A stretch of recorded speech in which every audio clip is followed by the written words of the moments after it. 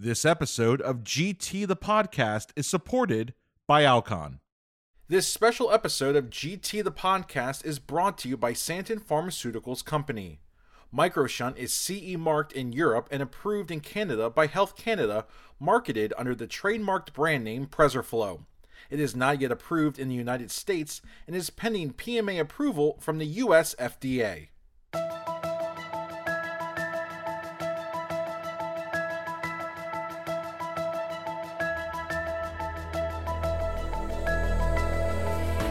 Hey everyone, it's Ike Ahmed. I'm pleased to introduce our podcast on MicroShunt Pearls Lessons Learned.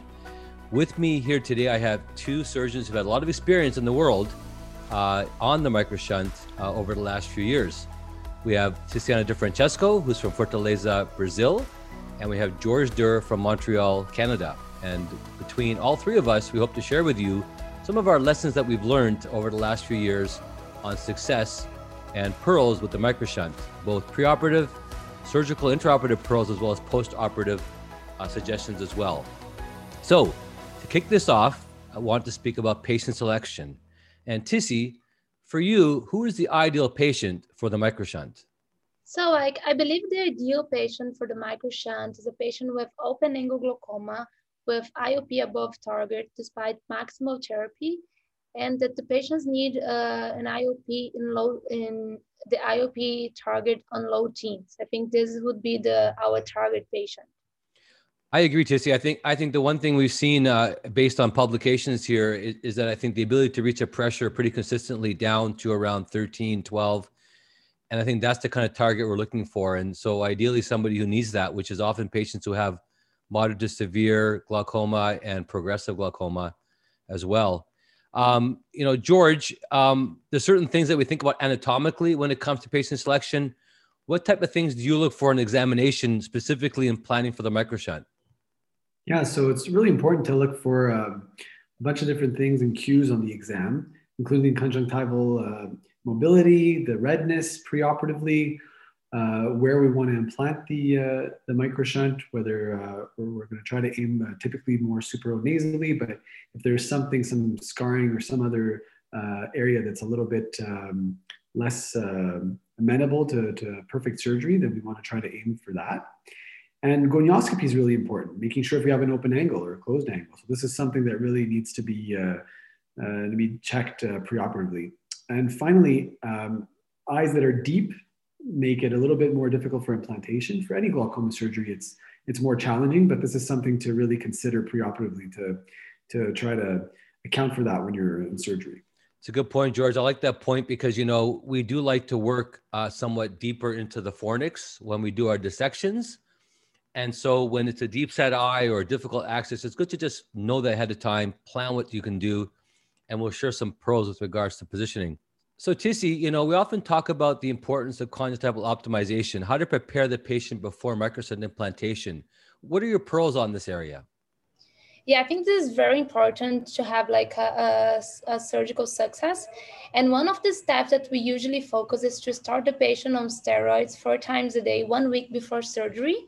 And also, if we notice that the patient has a lot of conjunctival redness, we consider to stop some of the glaucoma drops, and we start the patients on acetazolamide, oral acetazolamide, to decrease conjunctival redness and improve the ocular surface.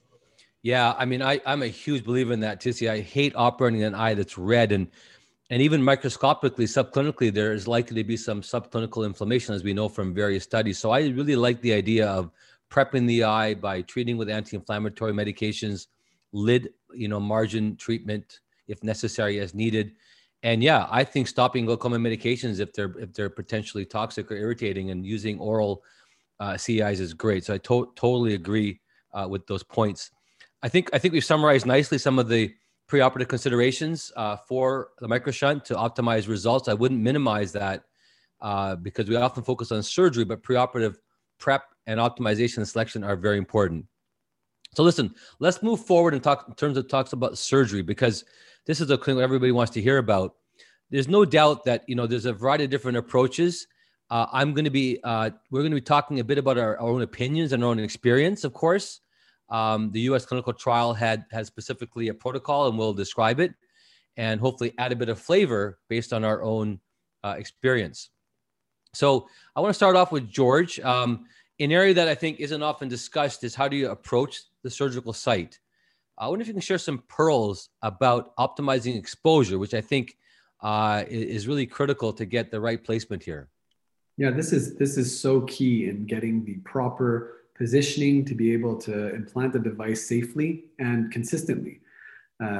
Putting in a traction suture is really important to be able to get the proper area exposed. You want to make sure that your head is positioned in a way that it's a little bit tilted towards the surgeon. Find having a little bit more of the head towards us helps us get a better view of that area where we're going to implant the microshunt. And then you got to think whether you're going to go supratemporal or supranasal. It's better to avoid going directly at noon to avoid getting in that superior rectus muscle, but just going either around 1 o'clock or 11 o'clock may be a little bit easier for your exposure and your further risk of scarring down the road. George, you've hit a lot of pros. I completely agree with optimizing the visualization. I think, I used to start sitting at 12 o'clock when I started with microshunt implantation. I very quickly moved to temporal, sitting temporal like I do for phaco. I find that it allows me to look directly into the quadrant, typically supranasally, that I'm going to be working in. I also think that, having the patient's chin up, meaning their head, positioned up, allows me to look into that quadrant. I mean, visibility is so important to see where we're dissecting and see where microshunt implantation is placed. So yeah, I think that is a great way to start surgical pearls. Of course, the first step, Tissy, is how to open conjunctiva and tenons. I wonder if you can share your pearls on that aspect of the procedure. So when we're doing this microshunt surgery, we usually perform a small 2 o'clock hours conjunctival peritomy in either the supranasal quadrant or supratemporal quadrant. And we also perform one nasal radial incision so we can have a better view, a better posterior view. It's also very, very important. It's one of the key steps of the surgery is how to handle the tenon. So we have to handle the tenon very, very gentle to disinsert the tenon of the sclera and the conjunctiva and divide the two layers, divide the tenon from the conjunctiva. Yeah, I'm glad you talked about tenons because I, not to be provocative, but I think tenons management to me is one of the most important pearls for success with this procedure. And I like you, I like to kind of open conj first and then disinsert tenons, which is typically 1.5 millimeters back from the limbus, disinsert it and then dissect bluntly, being mindful that there still may be some adhesions posteriorly. And so be careful to lift it all up anteriorly, and then one can dissect bluntly posteriorly. And a pretty posterior dissection is important. And as you said, I don't think there's anything wrong making a good sized peritomy. I think it allows us good access and good visibility. I'm not a fan of making a very small peritomy and then being handcuffed by having a very difficult view. So I think those are important points to sort of emphasize here. And like you said, I think a fornix-based peritomy is ideal. We don't want to have an incision posteriorly where it could scar over. Yeah, I think talking about that tenons handling is particularly key because it's so hard to get caught while you're dissecting, not being sure where tenons is exactly, and grabbing and snagging tenons and making it small little strands of tenons. It's hard to really get that proper grab and stay with that grab of tenons. It gets you to control the eye better, to get you in the proper position, and it really gears you up for success in the long run in doing these procedures. Yeah, agreed. And I think there's a lot of debate, and I think we've published on this topic as well about mitomycin. I wonder, George, if you can just give us some thoughts about mitomycin and dosing, how it's applied. We know this. Maybe you can review what the U.S. study used, and then maybe you can talk about your experience. Yeah, so the study was using a dose of 0.2 milligrams per milliliters with sponges, and they had those for 2 minutes, if I'm not mistaken, during the on-label study. In our experience, we kind of changed the dosage a little bit. We have a couple of publications that came out, one in AJO and the other in BJO, looking at higher doses of mitomycin, 0.4 milligrams per cc. and putting him on sponges and even injecting an extra dose of mitomycin at the end. The sponges were for 2 minutes as well. And I think, making sure that those sponges are in the proper position, spreading out as much as possible posteriorly, so we promote that more posterior flow for the microshunt, are key steps in the way that we address scarring and healing. And we know that whenever there's a bleb, there's going to be scarring down the road. So we have to try to decrease the potential of that happening, and having mitomycin in the right spot is really key. Yeah, George, our studies, again, referencing both virgin and refractory eyes, showed that when we increased the mitomycin beyond 0.2, that was one of the biggest factors for success. And so we have really moved completely away from 0.2 and really only use 0.4 milligrams per cc or higher with sponges and even injection, as we've talked about, which of course is off-label. Tissy, I think the next step that's critical is the scleral tunnel creation. And I wonder if you can maybe just review a couple of different techniques and the principles behind that. Yeah, so we usually perform the scleral tunnel 3 millimeters from the blue zone. And there are like two different ways to perform this scleral tunnel. One way is to start to perform the scleral tunnel with a microknife until like 2 millimeters close to perform 2 millimeters of the scleral tunnel with the microknife, and then get into the AC with a 25 gauge needle. And other way is to use the DSK microknife, and we can use this knife to both create the scleral tunnel and also get into the AC. Yeah, I think one of the important points is that we want to, of course, end up with the shunt, in the AC in the iris plane, ideally entering the anterior chamber at the anterior trabecular meshwork.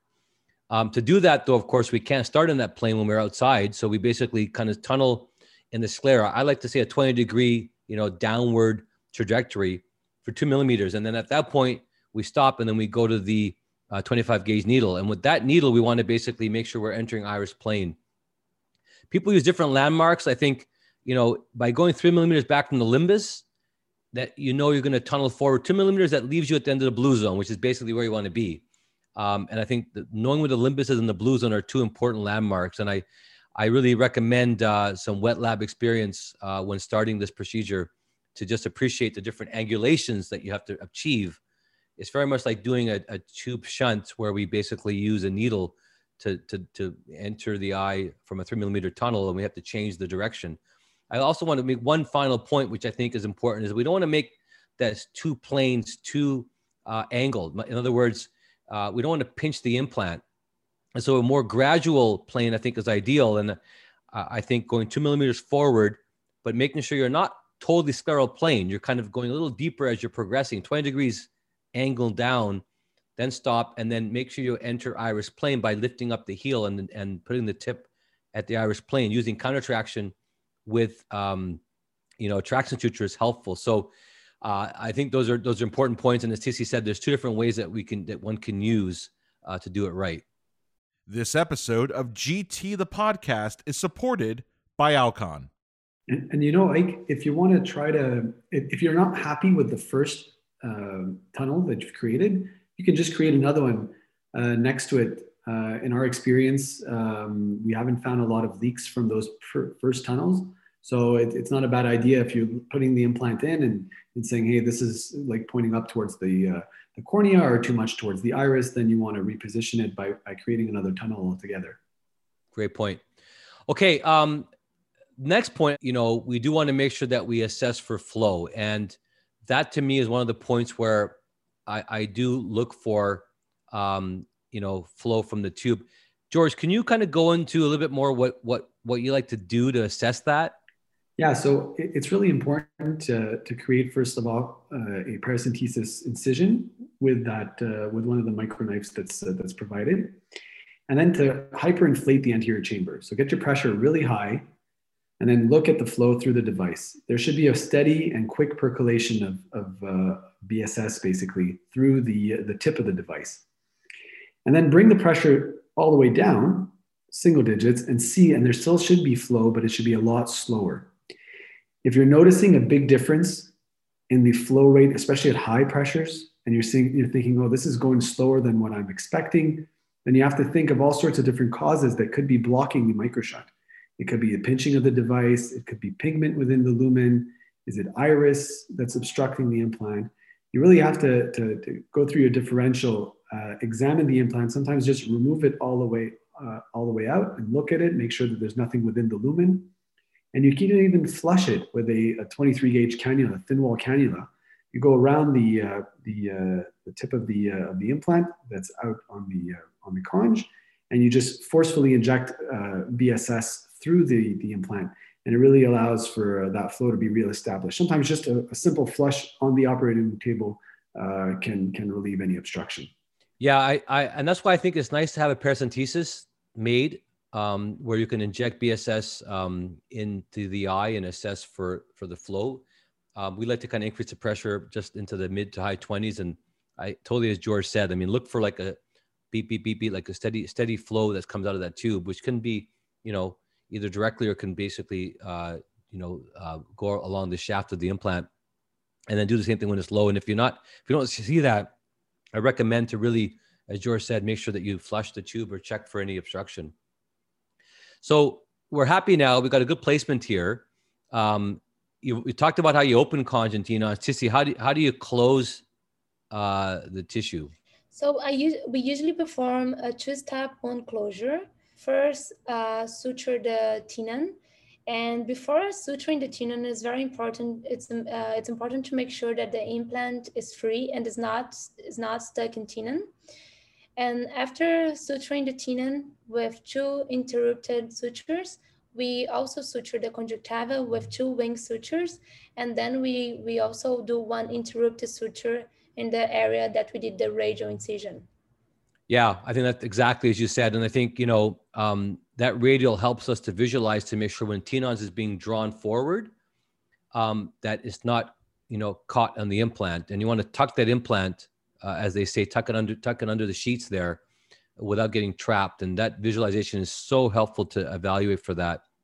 Sometimes there's a fold of Tenon's as you bring it forward, they identify and grab and bring it forward to make sure it's not catching the implant. I think that's, important to ensure free flow and reducing the distal resistance. And I love the 2-layer closure, as you said, Tissy. We typically use 9.0 Vicryl, but you can use whatever your preference is.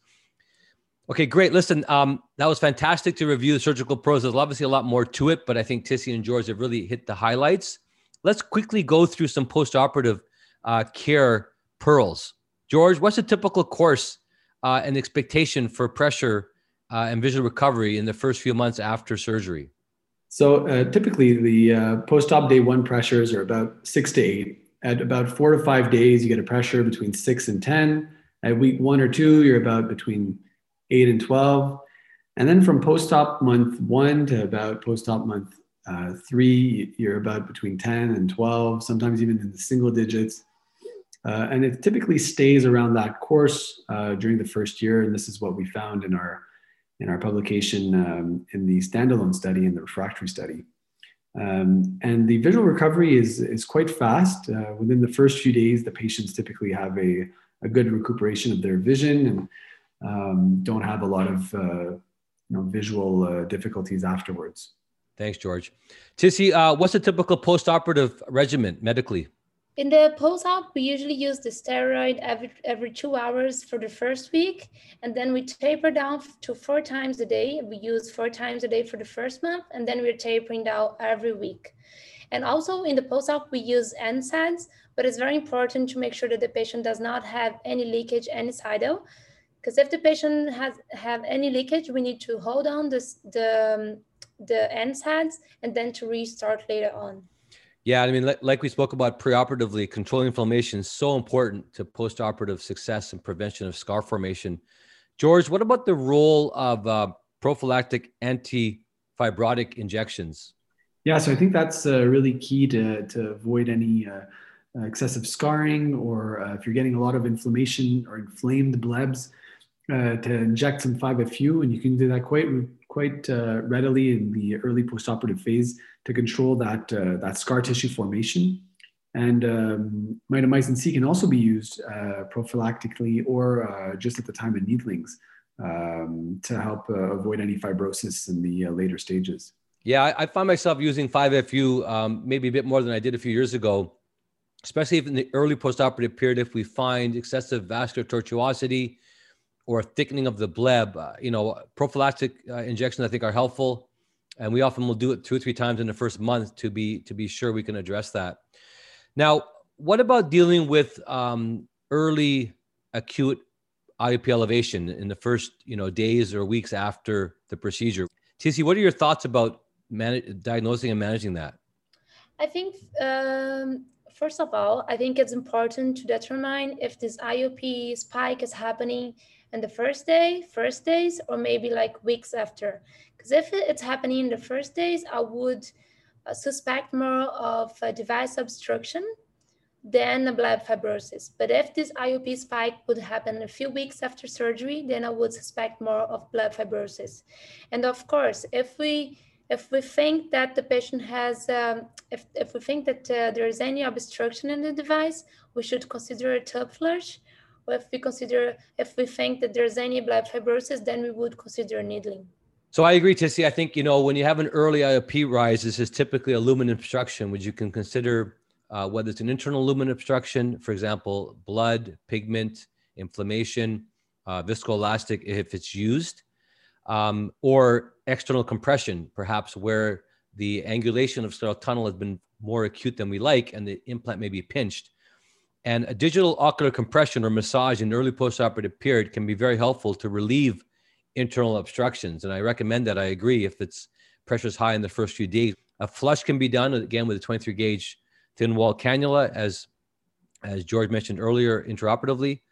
That can be done ab interno through the anterior chamber as an option to do that as well. So those are good thoughts about early pressure spikes. But as Tissi said, when the pressure elevates later in the postoperative period, weeks to months later, this is often due to bleb fibrosis.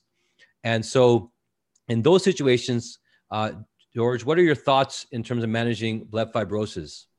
Yeah, so fortunately, we don't need to needle that often. In the published study by Schlenker et al. And Durr et al., with the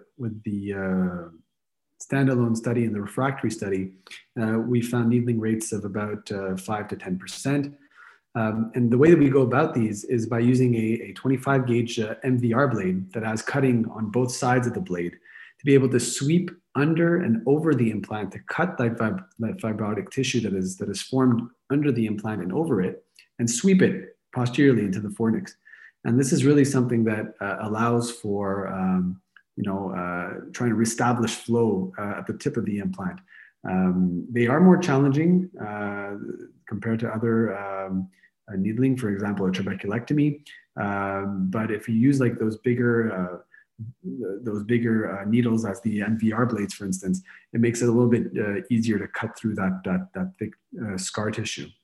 And also when that doesn't work, or if you're a few months out and you've had a little bit of a rougher postoperative course with the fibrosis, then you may need to revise these implants, which is also in the two studies that I stated earlier, around 2 to 3%, where you basically open up conjunctiva and you dissect off all that fibrotic tissue over and under the implant, add some mitomycin C, and then close in a single closure.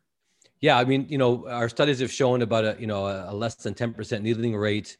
And I will say that needling the microshunt is more challenging than needling a trabeculectomy, where you can needle under the flap and enter the AC.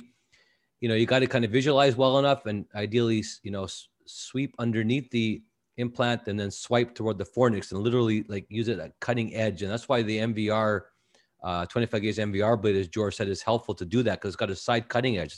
It's a lancet blade rather than a beveled needle tip. But we try that usually. I have to say, we're probably about a 60, 70% success rate on needling, as we've shown. And then if that isn't enough, then we do a bleb revision, which is an open revision procedure. We have had reasonable success in doing the bleb revisions in this manner. And we typically open conj and remove the scar, reestablish flow, flush if we need to, and can use other adjuncts as well, particularly mitomycin C. So I always try to revise, and I think it's been a useful tool postoperatively. Listen, it's been a fantastic conversation with both of you. I thank you, Tissy, for joining us. I thank you, George, for joining us. You two have had some of the most wide experiences with the microshunt, and sharing your pearls are important. What we've discussed are important preoperative considerations to promote success, some of the important critical surgical pearls, and then some postoperative suggestions as well. The microshunt has been an important tool in our chest of options for patients, reaching target pressures typically down in that 13 to 12 millimeter range, as we've shown in our publications, with typically less postoperative visits and a more rapid visual recovery and a stable pressure control, which makes it as an option for patients who need a significant pressure drop in this manner. I hope these pearls have been helpful for you. And as anything else, a big part of surgical success is the surgeon himself, and we hope this has been helpful. So thank you very much for joining us.